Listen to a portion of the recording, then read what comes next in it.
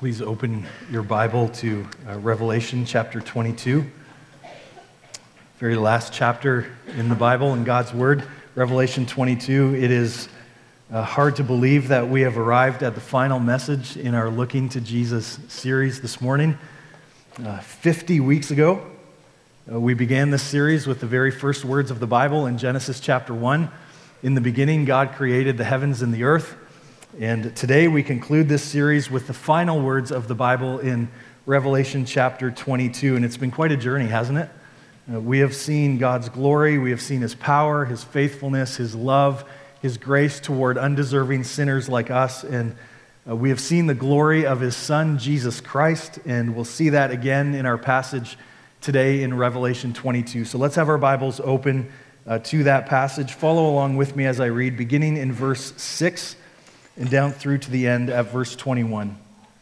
Revelation 22, starting at verse 6.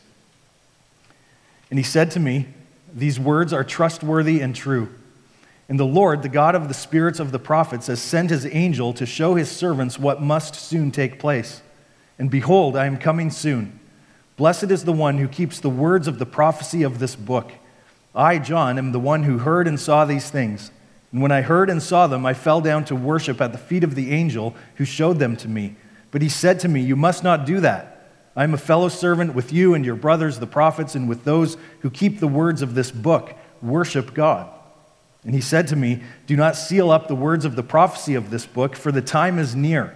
Let the evildoer still do evil, and the filthy still be filthy, and the righteous still do right, and the holy still be holy. Behold, I am coming soon, bringing my recompense with me to repay each one for what he has done. I am the Alpha and the Omega, the first and the last, the beginning and the end. Blessed are those who wash their robes, so that they may have the right to the tree of life, and that they may enter the city by the gates. Outside are the dogs and sorcerers, and the sexually immoral, and murderers, and idolaters, and everyone who loves and practices falsehood. I, Jesus, have sent my angel to testify to you about these things for the churches. I am the root and the descendant of David, the bright morning star. The Spirit and the bride say, 'Come.' And let the one who hears say, 'Come.' And let the one who is thirsty come. Let the one who desires take the water of life without price. I warn everyone who hears the words of the prophecy of this book. If anyone adds to them, God will add to him the plagues described in this book. And if anyone takes away from the words of the book of this prophecy, God will take away his share in the tree of life and in the holy city which are described in this book. He who testifies to these things says, 'Surely I am coming soon. Amen. Come, Lord Jesus.' The grace of the Lord Jesus be with all. Amen." The point of this passage quickly becomes clear as you read through it. Jesus is coming soon. Amen. Jesus is coming soon. Notice that one reality is repeated almost verbatim 3 times through this final section of God's Word. Verse 7, "And behold, I am coming soon." Down to verse 12, "Behold, I am coming soon." And then again down to verse 20, "Surely I am coming soon." Loved ones, this is good news for us. Jesus Christ is coming soon. The entire book up to this point, including what we just read at the very end of God's Word, is the revelation of Jesus Christ. The book of Revelation is what we call an apocalyptic book. Sometimes that word apocalypse has often been associated with chaos and confusion and destruction, but the word simply means disclosure. It means unveiling. It means to reveal something. And so to put it in a very simple way, the book of Revelation is the unveiling of Jesus Christ.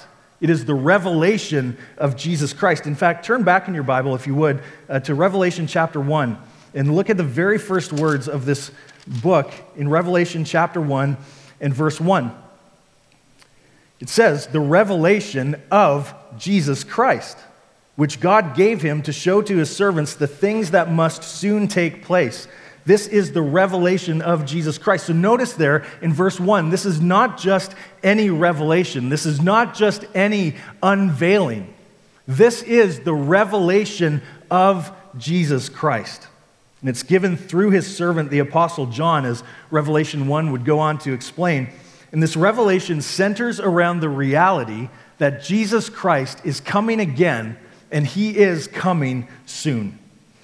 Now, we could understand how some might stop at this point and pull back and pause a little bit to wonder about this. The book of Revelation was written almost 2,000 years ago, and here we are today, and Jesus still has not come again. I mean, 2,000 years seems pretty slow, right?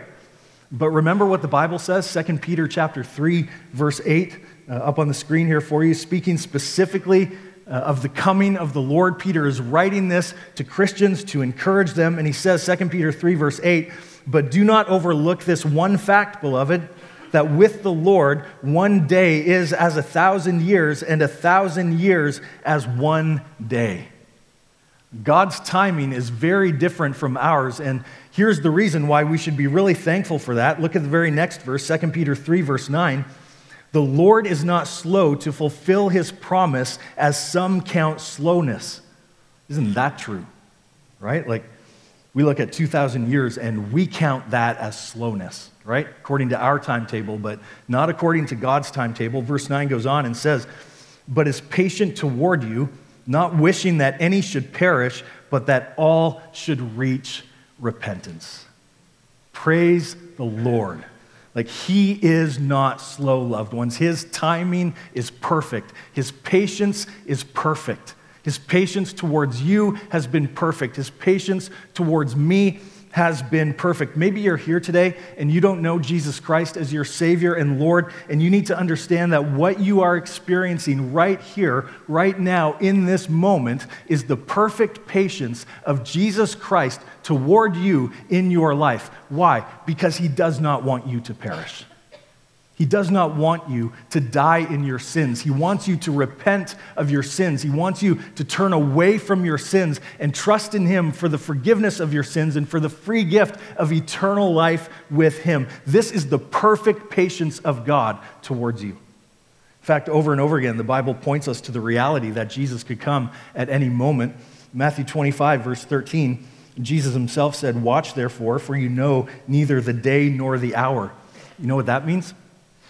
That means that when you hear other people tell you that they know the exact day, the exact time, the exact moment, the exact year that Jesus is coming back, the one thing that you can be absolutely guaranteed of in that moment is that Jesus will not come back then, because nobody knows the day or the hour. You just don't know. And so they can predict all they want, but he's not going to come back then. Luke 12, verse 40. Again, Jesus said, "You must also be ready, for the Son of Man is coming at an hour you do not expect." Nobody knows the exact moment that he will return, but we do know that he is coming again. Look at this, 1 Thessalonians 5, verse 2. "For you yourselves are fully aware that the day of the Lord will come like a thief in the night." That day is coming, and that day is going to come unexpectedly, just like a thief in the night. Just like a thief comes at a time when no one will know, so will be the day that Jesus comes again like a thief in the night. So, loved ones, listen so carefully. It does not get any more important than this. We don't know when he is coming, but we do know that he is coming. We're talking matters of life and eternity here. So this is for every person sitting here in this room right now. Doesn't matter how young or how old, doesn't matter what our circumstances are, doesn't matter what our week has been like. This is for everybody sitting here in this room right now. Hey, listen. Jesus is coming soon. Are you ready? Are you ready? Are you ready for him to return? That brings us now to our passage in Revelation 22. 4 ways that we can make sure that we are ready for the coming of Jesus Christ. But before we get to that, let's pray. Father, I thank you for this time. Thank you for your word. Lord, I thank you that your word is perfect and your word has been given to us to teach us and rebuke us and correct us and train us in righteousness. So, Lord, I ask in this moment right now, as we open your word, would you do those things for us? By the power of the Spirit of God. Oh, Spirit of God, would you come right now and fill us, fill this place. Lead us in the way that you want us to go. Teach us what we need to know. Show us what we need to see. Say to us what we need to hear. God, I confess to you my weakness. Confess to you my inability. Lord, I have nothing apart from what you have given to me. And Lord, as a people, we are weak. As a people, we are insufficient for these things. So I pray, Spirit of God, would you strengthen us? Would you fill us? Would you help us today, right here, right now? Lord, we trust in you. Speak your message to us, I pray. In Jesus' name, amen. All right, 4 ways to make sure that we are ready for the coming of Jesus Christ. Here's number 1. Jesus Christ is coming soon, therefore I must obey God's word. Jesus Christ is coming soon, therefore I must obey God's word. Verse 6 begins this way. And he said to me. So let's take a moment here and let's define who these people are. First of all, verse 6 says he. He is the angel that is mentioned back in chapter 21 and verse 9. It's one of the angels that are showing all of these things in this revelation to the Apostle John. And so he says, verse 6, and he, the angel, said to me. The me here is the Apostle John. So this angel has shown John all of these things. John has now seen the unveiling of the glory and the majesty of Jesus Christ and all of these things through the book of Revelation that must soon take place. And so he says now in verse 6, these words are trustworthy and true. What's really interesting here through these final verses of God's word is how many times God's word is referred to. You notice that? Here in verse 6, these words are trustworthy and true. Verse 7, blessed is the one who keeps the words of the prophecy of this book. Verse 9, with those who keep the words of this book. Verse 10, do not seal up the words of the prophecy of this book. Verse 18, I warn everyone who hears the words of the prophecy of this book. Verse 19, if anyone takes away from the words of the book of this prophecy. Isn't it interesting that God's word ends with a defense of God's word? That's pretty amazing. God's word ends with a defense of its authority, its sufficiency, its veracity, in other words, its truthfulness, its clarity, and its necessity. And so the angel says here in verse 6, these words are trustworthy and true. In other words, this is not made up. Like everything that you've seen, John, in this Revelation, and everything that you've seen, Christian, as you read through this book of Revelation, this is not made up. This is not the product of someone's overactive imagination. This is not some barn burner of a fairy tale. Like this is it. This is exactly the way that it's going to happen. You can count on this. Why? Because these words are trustworthy and true. It's interesting. Some translations take that verse and say these words are faithful and true. And you can take that faithful and true and go back to chapter 19, verse 11, where a person is described as being faithful and true. And chapter 19, verse 11 describes Jesus as being faithful and true. And so now the angel comes along and says, John, listen, you can take everything that you've seen, everything that you've heard, and you can know that these words are faithful and true. Why? Because these are the words of Jesus himself. These are the words of the one who himself is faithful and true. So on the face of it, the angel is speaking specifically about this revelation that John has seen throughout this book. But then almost as if to expand the scope of it, he continues in verse 6. He says, and the Lord, the God of the spirits of the prophets, has sent his angel to show his servants what must soon take place. So see what he's saying here. The God who directed all of the prophets through the Old Testament is the same God who has said that all of these things must soon take place. So think about this. Put this into perspective for us today. We're coming into Christmas now in the next couple of days, and think of all of the prophecies through the Old Testament that said the Messiah would come. The Savior would come, and this is who he is, and this is what he will be like, and this is what he will do for you, and this is what you can look for, and this is where he will be born. Like, think of all of the prophecies that are perfectly fulfilled in the birth of Jesus Christ, and then think of all of the other hundreds of prophecies that talk about the life and the death and the resurrection of Jesus Christ, like all of those prophecies through the Old Testament, and every single one of them has come to pass in absolute perfection. And loved ones, that's why we can be confident that Jesus Christ will come again. That if he can come the first time just like he said that he would, then he will come the second time just like he said that he will. You can be confident that everything that God says in his word is absolutely trustworthy and true, which leads us straight into what Jesus says now in verse 7. He says, "And behold, I am coming soon. Blessed is the one who keeps the words of the prophecy of this book." So here's our instruction. God's blessing is for the one who keeps the words of the prophecy of this book. That word keeps has a couple of meanings. It can mean to guard something. It can mean to preserve something. That is, don't let anyone convince you that Jesus is not coming again. Like, don't be led astray. Don't be fooled no matter how chaotic it gets around you, no matter what's going on around you. Don't let anybody else come to you and try to convince you that what you've seen and heard here is not true. Just guard it and preserve it. It can have that meaning, but the primary meaning of the word here in this passage is to obey. Blessed is the one who obeys the words of the prophecy of this book. So what does our obedience look like? Blessed is the one who keeps, who obeys the words of the prophecy of this book. So just think of the prophecy that John has heard and seen through this book. John is writing this down for Christians who are part of churches who are suffering persecution.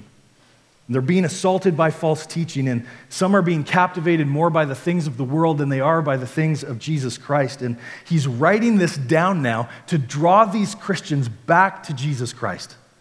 He's reminding them that this world is not all that there is, that underneath the struggles that they face is a deeper spiritual battle that they don't see. And that they can be confident that there's a greater world that still awaits them. And so now he's saying to them, live your life in light of that. Live your life in light of everything that has been revealed in this revelation. And so what does our obedience to the words of this book look like? He's saying, endure patiently through suffering and hardship in this life for the sake of Christ. That's what your obedience looks like. He's saying, repent of your sin and trust in Christ for all that you need. That's what your obedience looks like. He's saying, long for your first love in Jesus Christ. That's what your obedience looks like. He's saying, put away all forms of immorality and hold fast to Jesus Christ. He's saying, live your life like you desire the glory of heaven and you shudder at the horror of hell. He's saying, yearn for the moment when we will sit around the throne of God and we will sing praises to the Lamb. He's saying, live in a way that you long for your resurrection body. Can I get an amen to that? Like, seriously, right? Like, so many times, just even the last little while, man, I'm praying, Lord, please come and give me my resurrection body. Like, this is not working the way it's supposed to, and making noises that it's not supposed to, and like, just stuff happening. Lord, please come back. Like, just long for your resurrection body. Fear the wrath of God and the judgment of the wicked. And let that fill you with a zeal for the lost. Proclaim the gospel to those who need to hear it. This is what our obedience looks like. Grieve over your sin and long for the day when your sin and my sin will be fully and finally put away forever. Long for the power and the glory of Jesus Christ in your life above everything else. Listen, what does our obedience look like? It means living this life in a way that we long for that moment when we will see Jesus Christ face to face. Like all the things that are wrapped up in this book of this prophecy. What he's saying here is live your life like you are unashamedly longing for Jesus to come again. Blessed is the one who keeps the words of the prophecy of this book. Jesus is coming soon. Therefore, I must obey God's word. Number 2, Jesus is coming soon. Therefore, I must worship God alone. I must worship God alone. These now are the words of John again in verse 8. I, John, am the one who heard and saw these things. And when I heard and saw them, I fell down to worship at the feet of the angel who showed them to me. But he said to me, you must not do that. I am a fellow servant with you and your brothers, the prophets, and with those who keep the words of this book. Worship God. I think this is likely one of those moments where John is so completely and utterly overwhelmed by everything that Jesus Christ has just revealed to him that he forgets where he is, forgets who he's with. He just falls down and he starts worshiping this angel who is showing these things to him. And I mean, think about it. Who among us wouldn't be overwhelmed by that too, right? Like if we caught even just a glimpse of everything that John sees here in this revelation, who among us wouldn't completely crumble? But then the angel clarifies something important. The angel says that for all of his supernatural qualities and responsibilities, that he too is a fellow servant of God. And he too falls under the power and the authority of God to do the work that will bring glory to Jesus Christ. So notice the pattern that unfolds here. Verse 8, John has heard and seen. So two important words there. He has heard and seen the power and the glory of Jesus Christ, and it leads him to worship. And that's the pattern all the way through this book. Chapter 4, John gets a glimpse of the throne of heaven, and it leads him to worship. Chapter 5, Christ is found to be worthy to open the scroll, and it leads to worship. Chapter 7, a great multitude that no one can number is gathered around the throne, and they see Jesus for who he is, and it leads to worship. Chapter 15 and chapter 19, again, they see Christ for who he is, and it leads them to worship. This is the pattern. So when John heard and saw the power and the glory of Jesus Christ, it led him to worship God. Do we get that? Do we get that one of the true marks of a person who understands and believes that Jesus Christ is coming again soon is an all-consuming worship of God within our lives? That because I believe that Jesus Christ is coming soon, that I simply don't have the spiritual time or the spiritual energy to give my life to worshiping the false gods around me, to worshiping the false gods of this world. That to think that the all-consuming or even the partly consuming pursuit in my life of things like money or power or reputation or the need to be liked or this or that, whatever it is, that the all-consuming pursuit of those things actually leads to an ever-increasing apathy for the eternal things within my life. Like, do I get that as a worshiper of Jesus Christ, that's not what my life is for? Like, think about it, loved ones. We have seen and we have heard the power and the glory of Jesus Christ within our lives. So many times. We have seen and heard the power and the glory of Jesus Christ within the life of this church. And you've seen it within your life. Let's start with the fact that Jesus Christ raises us from being spiritually dead in our sins and gives us new life in him. Like, we have seen and heard the power and the glory of Jesus Christ within our life. Let's think about all of the countless numbers of prayers that are answered in this room, represented among the lives in this room right now. God just answering prayers, pouring out his grace. We have seen and heard the power and the glory of Jesus Christ within our lives over and over again. We've seen his protection. We've seen his provision. We have seen his deliverance. We have seen his direction. We have seen blessing after blessing after blessing. We have seen and heard the power and the glory of Jesus Christ within our lives. But think about this. So now, here we are, sitting here this morning with our Bibles open in front of us to Revelation 22. And we now have been given a peek behind the curtain of eternity. Like, just think about that. We have seen that sin will be defeated and that the effects of sin will be erased and that the enemy will be forever defeated and that wickedness will be no more and that Christ will be eternally glorified. Like, we have seen Jesus Christ for who he really is, and we have been given the assurance that he is coming again soon. So, do we get this? Does the reality that he is coming again for us lead us to an all-consuming worship of God?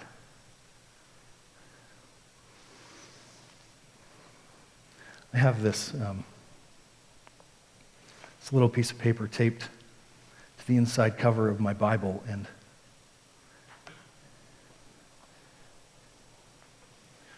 when I go through times that are hard or especially difficult or dark, I've got a few passages in God's Word that are my go-tos. And I've got some favorites that God has used over the years and very recently even to speak very powerfully into my life. And I'd encourage you, you need those go-tos. Like, you got to have them. And I've got mine. And I don't know about you, but when you go through difficult times, when you go through hardship in your life, if you're anything like me, man, those are the times where you are fervently praying, Lord, come now, right? Like, come, Lord Jesus, just come now. Like, I'm being serious. Like, I don't pray more fervently than in those times of difficulty and hardship. Lord, come and rescue us. Come and deliver us from the sin, deliver us from the brokenness, deliver us from the effects of sin all around us so that we can be forever with you. Lord, just come and take us to be with you. And so I've got this piece of paper taped to the inside cover of my Bible, and when I'm going through those hard times, and it's especially difficult, I go to my go-tos in God's Word, and then I read what I have on this piece of paper, and I read a few other things too, but this God has used in an especially powerful way.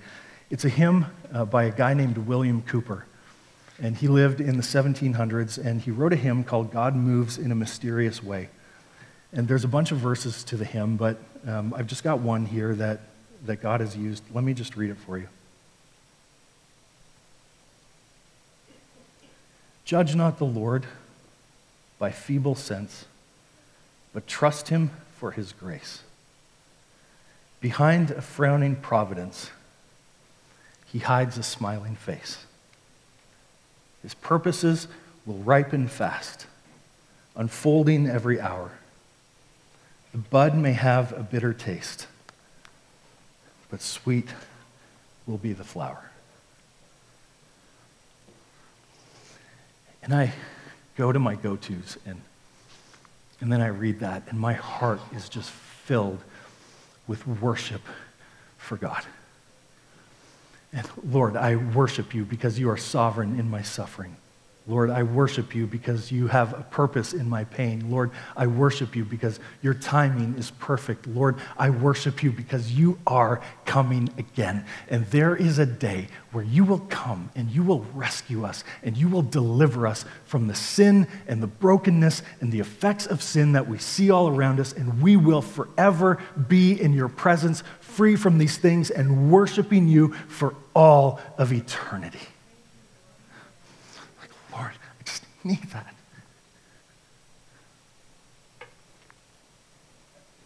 If we believe that Jesus Christ is coming soon in power and in glory, and that all of these things through the book of Revelation must soon take place, then the mark of a person who truly believes that is a life of worship. We must worship God alone. Here's the third way to make sure that we're ready for the coming of Christ. Jesus is coming soon, therefore I must not keep this good news to myself.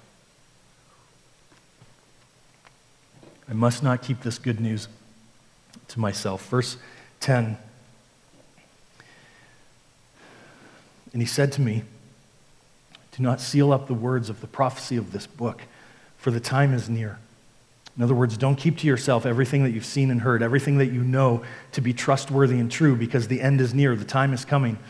Verse 11, let the evildoer still do evil, and the filthy still be filthy, and the righteous still do right, and the holy still be holy. Admittedly, this is a bit of a difficult statement to understand. Surely this angel cannot be showing such a casual indifference to the lostness of so many people. So what exactly is he saying here? This is a declaration of reality. It's a declaration of where people's hearts truly are. In other words, people hear that Jesus is coming again soon. They hear these things in the book of Revelation, and it doesn't really change the way that they live their lives. And so the evil and the filth that they do now, they will continue to do for all of eternity. But on the other hand, the same is true for the righteous. They'll hear these things in the book of Revelation that Jesus is coming again soon, and it'll heighten their affections for Jesus, much like it should be for us right now. And it'll bring about a growing passion for Jesus within our lives, and that will continue on into eternity as well. Maybe you're here this morning and you're not a Christian, but at the same time, you also wouldn't characterize your life with words like evil and filthy.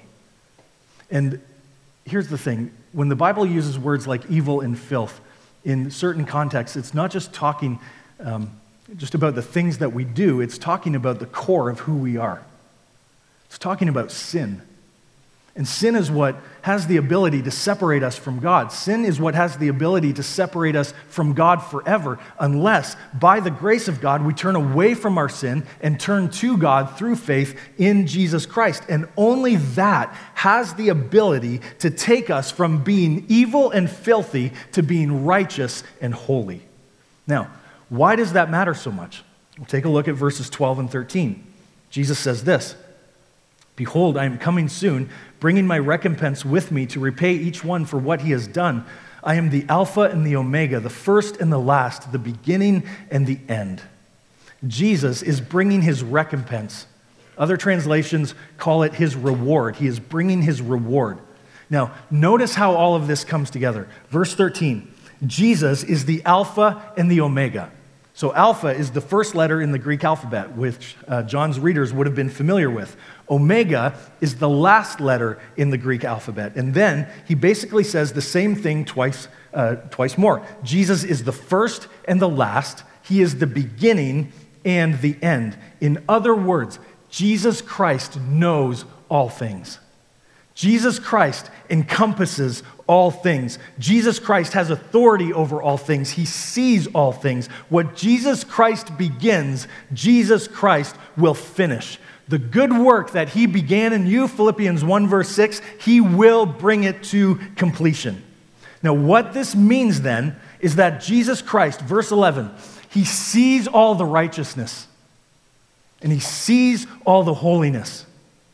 He sees all of the things that are done for him that other people can see. And he sees all of the things that are done for him that nobody else will ever see. And when he comes again, he will bring his reward to give to each one for what he has done.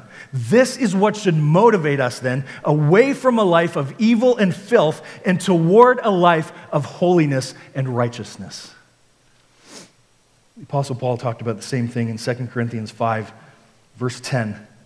Up on the screen for you, it says this, "For we must all appear before the judgment seat of Christ, so that each one may receive what is due for what has been done in the body, whether good or evil." Now, think for a minute about how it works at the Olympics. And the athletes stand on those platforms to get their medals. That's the picture that Paul has in mind here in 2 Corinthians 5. We stand before Jesus to receive our rewards for what we have done for him in this life. Now, to be clear, this is not a judgment of where we will spend eternity. This is not judging whether or not our sins have been forgiven. That has been dealt with completely and finally at the cross of Jesus Christ. This is talking about how we use this life that we have in order to glorify Jesus Christ. And the rewards that he gives us will be based on how we use what we have been given in order to glorify him, as opposed to doing things in our lives with this life that have no eternal value. So think about this, loved ones. We have been given this message that we are told to not keep to ourselves because the time is near, because Jesus is coming again soon. And some of the people who first read this book of Revelation, they experienced hardship. They experienced suffering and persecution because of their commitment to Jesus Christ. So think about this. John is writing all these things down. He's passing it on to these Christians. And the encouragement of Jesus Christ to them and the encouragement of Jesus Christ to us is that he is the Alpha and the Omega. He is the first and the last. He is the beginning and the end. What that means then is that he sees every moment of your hardship.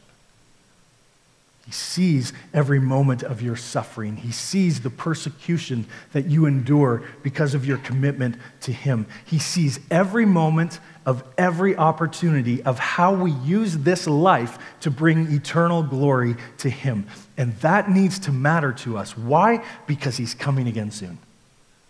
And he's bringing his reward with him. So let me ask you, how are you using your life for him?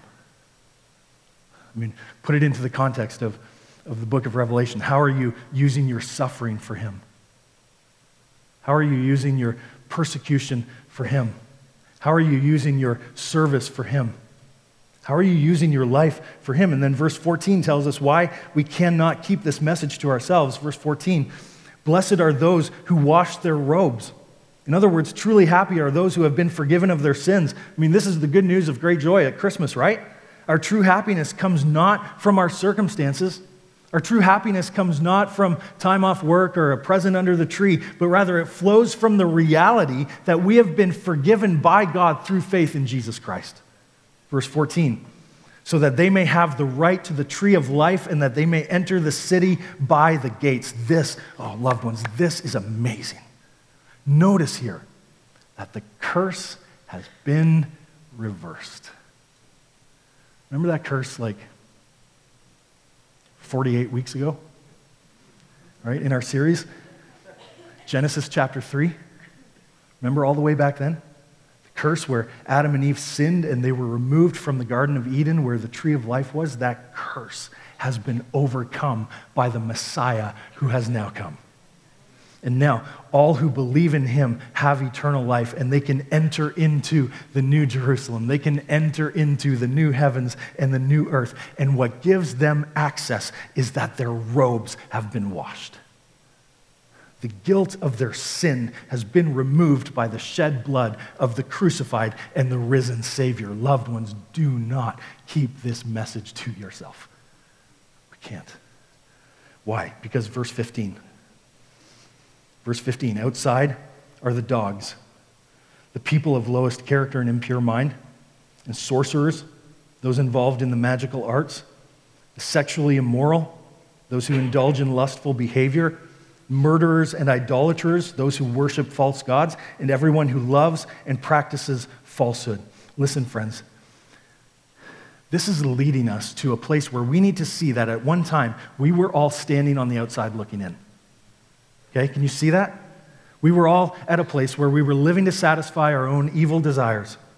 And it's leading us now to a place where we need to realize that we cannot change ourselves. We can't simply flip a switch that takes us from being evil and filthy to being righteous and holy. We can't just go from dirty robes to clean robes all by ourselves. It doesn't matter how hard you try. It doesn't matter what you do. It doesn't matter how many times you go to church. It doesn't matter that you come to church on Christmas weekend. It doesn't matter what you try to do. We can't do this. We can't change ourselves. But the great thing about this passage is that it's pointing us to someone supernatural who can change these things for us, which leads us now to verse 16.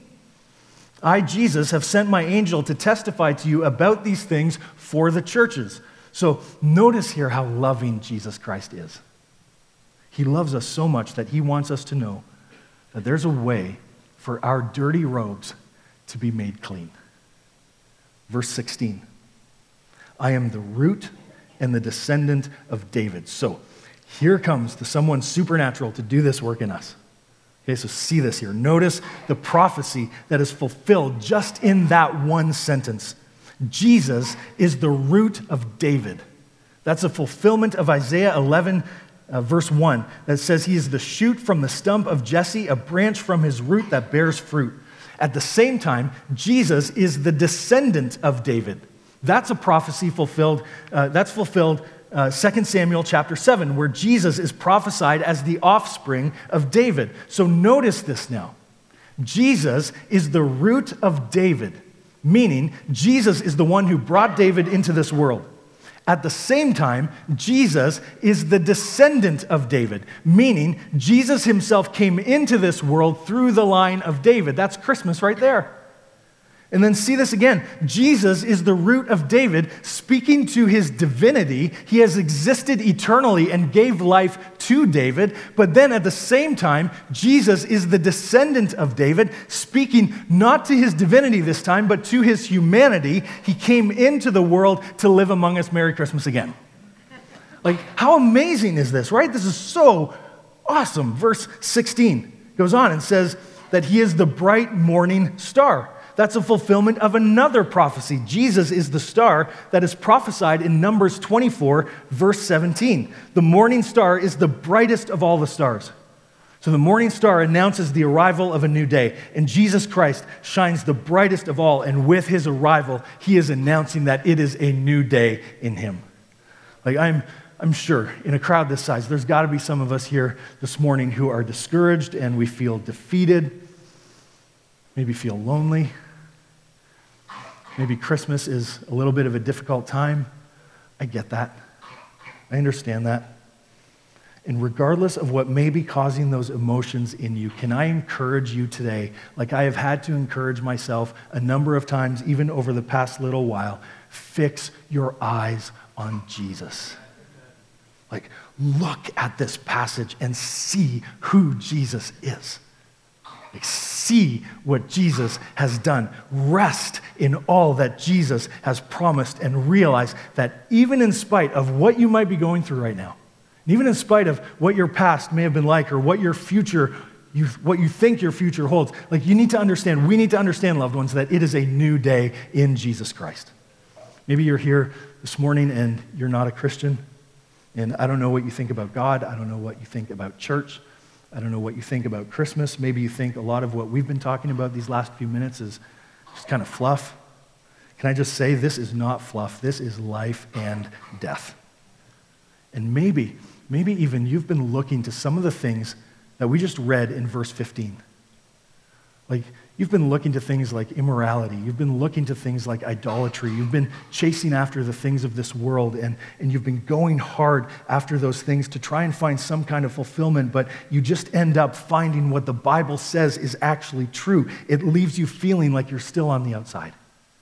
You're just on the outside looking in, like you're relentlessly pursuing this fulfillment, but you just keep missing it. And can I encourage you this morning, the only way you're going to find that fulfillment in your life, the only way that that void in your heart is truly going to be filled is by turning away from chasing all of those other things and fix your eyes on Jesus. Like, look to Jesus, run to Jesus, turn away from your sin and trust in Jesus Christ for the forgiveness of your sins. And when you trust in him, you are made new. When you trust in him, you are washed clean. It is a new day. It is a new opportunity. It is a brand new life in Jesus Christ, which is the heart of verse 17. The Spirit and the bride say, come. Let the one who hears say, come. The Spirit of God and the bride, which is the church of Jesus Christ, together say, come, Lord Jesus, come. Now, why does the Spirit of God say this? Because the Spirit of God, just like us as the bride of Christ, we long for our struggle with this sinful world to finally be over. We long for the glory of Jesus Christ to be forever displayed. Verse 17, and let the one who hears say, come. Again, let the one who hears the prophecy of this book, let the one who read these words when John wrote them and gave them to the churches in Revelation, let the one who hears the words of this book this morning say, come, Lord Jesus, come quickly. Verse 17, let the one who is thirsty, let the one who desires, let the one who is thirsty come. Let the one who desires take the water of life without price. And so notice here, the focus turns a little bit towards unbelievers to come to Jesus. Notice this. It says, let the one who is thirsty come. Let the one who desires take the water of life without price. Notice this. Anyone who wants to come to Christ may come. Anyone. It doesn't matter who you are. It doesn't matter what your life has been like. It doesn't matter what you think is holding you back from being in a personal relationship with God through faith in Jesus Christ. It doesn't matter. Let anyone, let the one who is thirsty come. Let anyone who realizes that they have a need that they cannot satisfy on their own. Let the one who recognizes the dry desert of their spirit, let them come and turn to Christ, who freely gives this water to all who are thirsty, and there is no price. That's the beauty of the gospel. There is no price. This is the free gift of God's grace to you and to me through Jesus Christ, that we would turn to him. It is the free gift of God for the truly thirsty soul. I mean, just think about this. This is the call of God all the way through the Bible. Isaiah 55, verse 1. Come, everyone who thirsts, come to the waters. And he who has no money, come buy and eat. Come buy wine and milk. Here it is, without money and without price. It's the good news of the gospel. It's free. You don't have to do anything for it. All you need to do is come, and he will give, and he will fill you to overflowing, because that's his grace. Matthew 11:28, Jesus says, "Come to me, all who labor and are heavy laden, and I will give you rest." Come. Beautiful thing about this invitation is that it doesn't matter what is making your soul thirsty. What matters is that only Jesus can satisfy any thirst that there is. Jesus is coming soon, loved ones. He is coming soon, and we are surrounded by a lost and dying world. And this is the message that we need to keep preaching to ourselves over and over and over again. Jesus is coming soon. Therefore, I must not keep this message to myself. One last point, number 4. Jesus is coming soon. Therefore, I must not compromise this book. I must not compromise this book. Verse 18. I warn everyone who hears the words of the prophecy of this book. If anyone adds to them, God will add to him the plagues described in this book. And if anyone takes away from the words of the book of this prophecy, God will take away his share in the tree of life and in the holy city, which are described in this book. It was customary for an author to end his letters this way. This was not necessarily unique to John. He would do so as a warning for anyone who tried to tamper with the content of what he wrote. And this is simply magnified when we consider that this is the Word of God. Like, we do not add to or take away from this book because this book is the authority of God. This book is the revelation of God. And these last couple of verses here are pointing us toward the permanence of what God has said in His Word. I love this verse in Isaiah 40, verse 8. You might be familiar with it. Notice the value that God Himself places on the permanence of His Word. He says, "The grass withers, the flower fades, but the word of our God will stand forever." God wrote this book, and He wrote it perfectly. And He gave us the book of Revelation to prepare us for the return of Christ. So don't miss this here. Verse 18, this truly is a warning. If a person tries to add to what God has said or to take away from what God has said and try to make it something that it doesn't mean, that reflects a heart of unbelief. It reflects a belief in a person's heart that God is not enough, that God is not authoritative, and ultimately it reflects a heart that is far from the heart of Jesus Christ because it's a heart that is arrogant toward God. And the consequences are grave. He says, whoever tries to add has the plagues added to them, and whoever tries to take away has everything that was promised in verse 14, the right to the tree of life and entrance into the city, all of that is taken away. So we do not add to or subtract from this book to try to offer a message to people that we care about that we think will be easier for them to accept. Like, think about this. We gladly tell people that Jesus loves us and that He died for us and that He rose again and that He's full of grace and truth.